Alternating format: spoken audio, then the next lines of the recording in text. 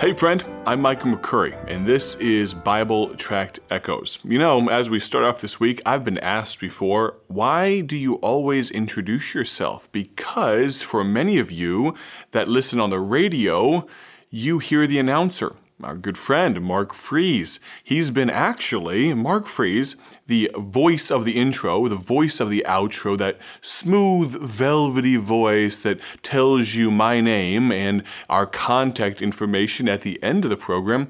Technically, he is the longest tenured current employee at Bible Tracts, the longest running team member. He predates me by years. You see, Mark Fries is the radio editor. He's the man that makes me sound a whole lot better than I actually do. And he processes these recordings, both the audio and the video. And the audio goes out to over 110 radio stations. The video gets put on YouTube and all of that. And it goes out by podcast and all of those things. But there are a few radio stations that we totally understand, but due to time constraints, they have to cut off the intro of this program.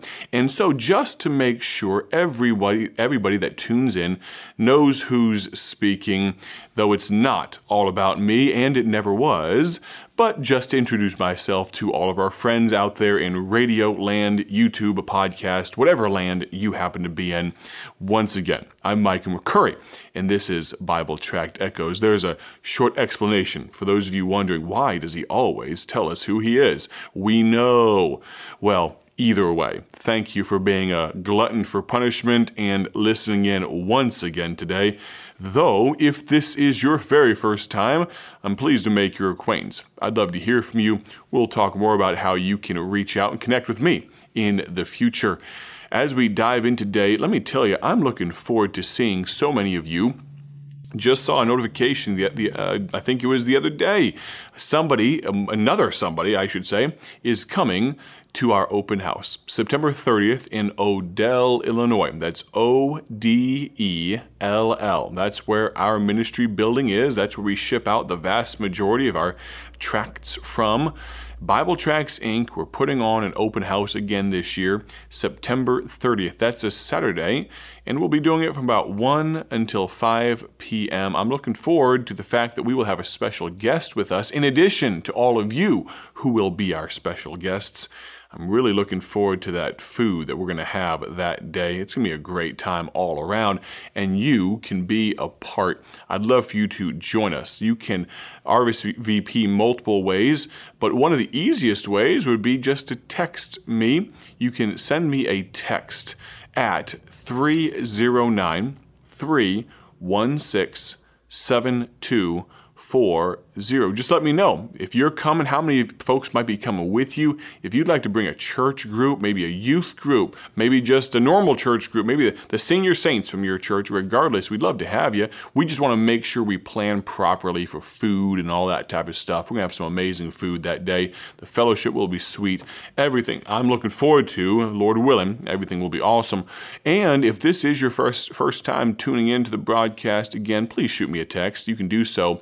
The number, one more time, is 309-316-7240. Now, let's dive into the scriptures for just a moment. We're in the book of Mark, and if you can believe it, we are going to be in the book of Mark again this week. We are almost done. By the end of this week, planning to be done with chapter number 4 of the book of Mark, maybe even a little further. I'll try not to talk too fast, and you listen right along with us. Before we do that, though, one last announcement. Maybe you've seen these already, but we have been publishing and producing not only gospel tracts by the millions, but we have a grand total of 2. To what, you say? We have 2 tract stories. We've been recording and releasing. We may not make it every month, but the first of every month, we're going to try to release a gospel tract story. Someone telling either how they reached someone else with the gospel, or predominantly, we're looking for people that have gotten saved themselves, that received Christ as a result of a gospel tract. And we've already released 2. I'm excited for you to see them. If you need help finding the exact link, again, you can text me. I'll give you that number one more time just in case. But you can search on YouTube for Bible Tracts Inc. While you're there, maybe hit the subscribe button. But we have a playlist called Tract Stories. Would love for you to see those. One is already from the other side of the world. One is from the American Midwest. So we'd love for you to see those and like those, comment on them, all that type of stuff. Help other people see them as well. If you'd like the direct links to one of those videos, you can text me one more time before we dive into the Bible at 309-316-7240. Now, enough chit-chat. Let's dive in. Mark chapter number 4 and verse number 34. Mark 4:34. We pick up kind of where we left off the other day. But without a parable spake he not unto them. And when they were alone, he expounded all things to his disciples. And the same day, when the even was come, he saith unto them, Let us pass over unto the other side. And when they had sent away the multitude, they took him even as he was in the ship. And there were also with him other little ships. And there arose a great storm of wind, and the waves beat into the ship, so that it was now full.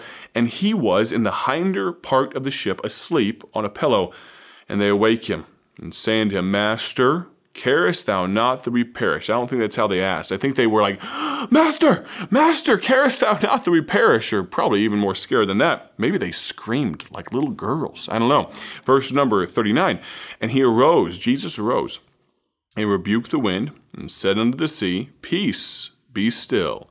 And the wind ceased, and there was a great calm. And he said unto them, Why are ye so fearful? How is it that ye have no faith? And they feared exceedingly, and said one to another, What manner of man is this, that even the wind and the sea obey him? Now we're going to dive in here as we introduce the concept today. I'll try to give you the title, as if I remember, before the end of our broadcast today.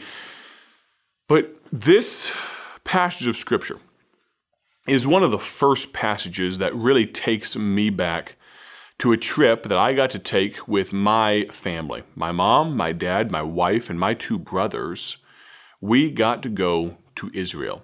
We got to go to the Promised Land, got to go to that special place. Now, realize there's no particular site that you have to kneel at, that you have to pray at to get to heaven. Absolutely not. But there is something special about walking where Jesus walked. There's something special about having that sense of history, the ancientness. And you realize America, 200, 300, 400 years old, we're measured in centuries. That part of the world, it's measured in millennia. Now, of course, I realize there were people here before we got here in America, but unfortunately, and partly due to some Americans, so much of that history has been lost.